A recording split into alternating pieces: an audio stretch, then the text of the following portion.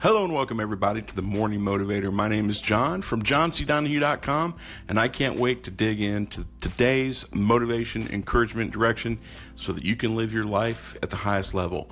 So with that being said, my friends, let's go ahead and dig into today's Morning Motivator.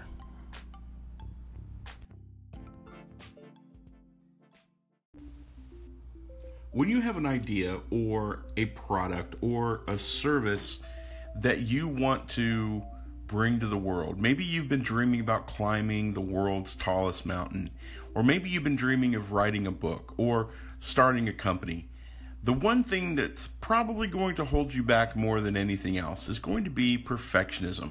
Why do I say that? Because I know through all of my clients and all of my experience that perfectionism in all of its subtle techniques is the enemy of success.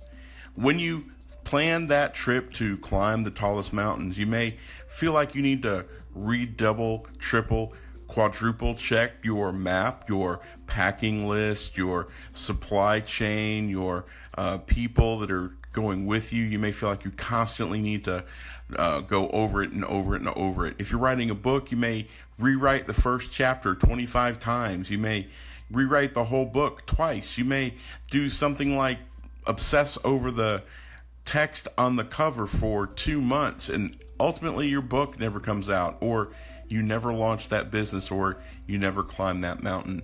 Perfectionism is fear. Fear of failure, fear of rejection, fear of not being accepted by other people. You're not good enough for people to like.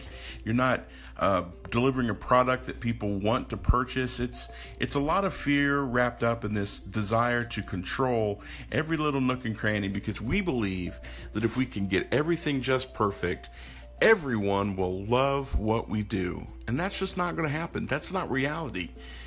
When you're creating a product, get it out as good as it can be, as fast as you can get it, because you can always go back and change it. Look at the iPhone, all of the updates, all of the versions that they have. It's not a perfect product. It's great, but it's not perfect. Look at Windows, all the updates, all the changes, all the tweaks, constantly the debugging, the sending out of updates, the crashing of systems.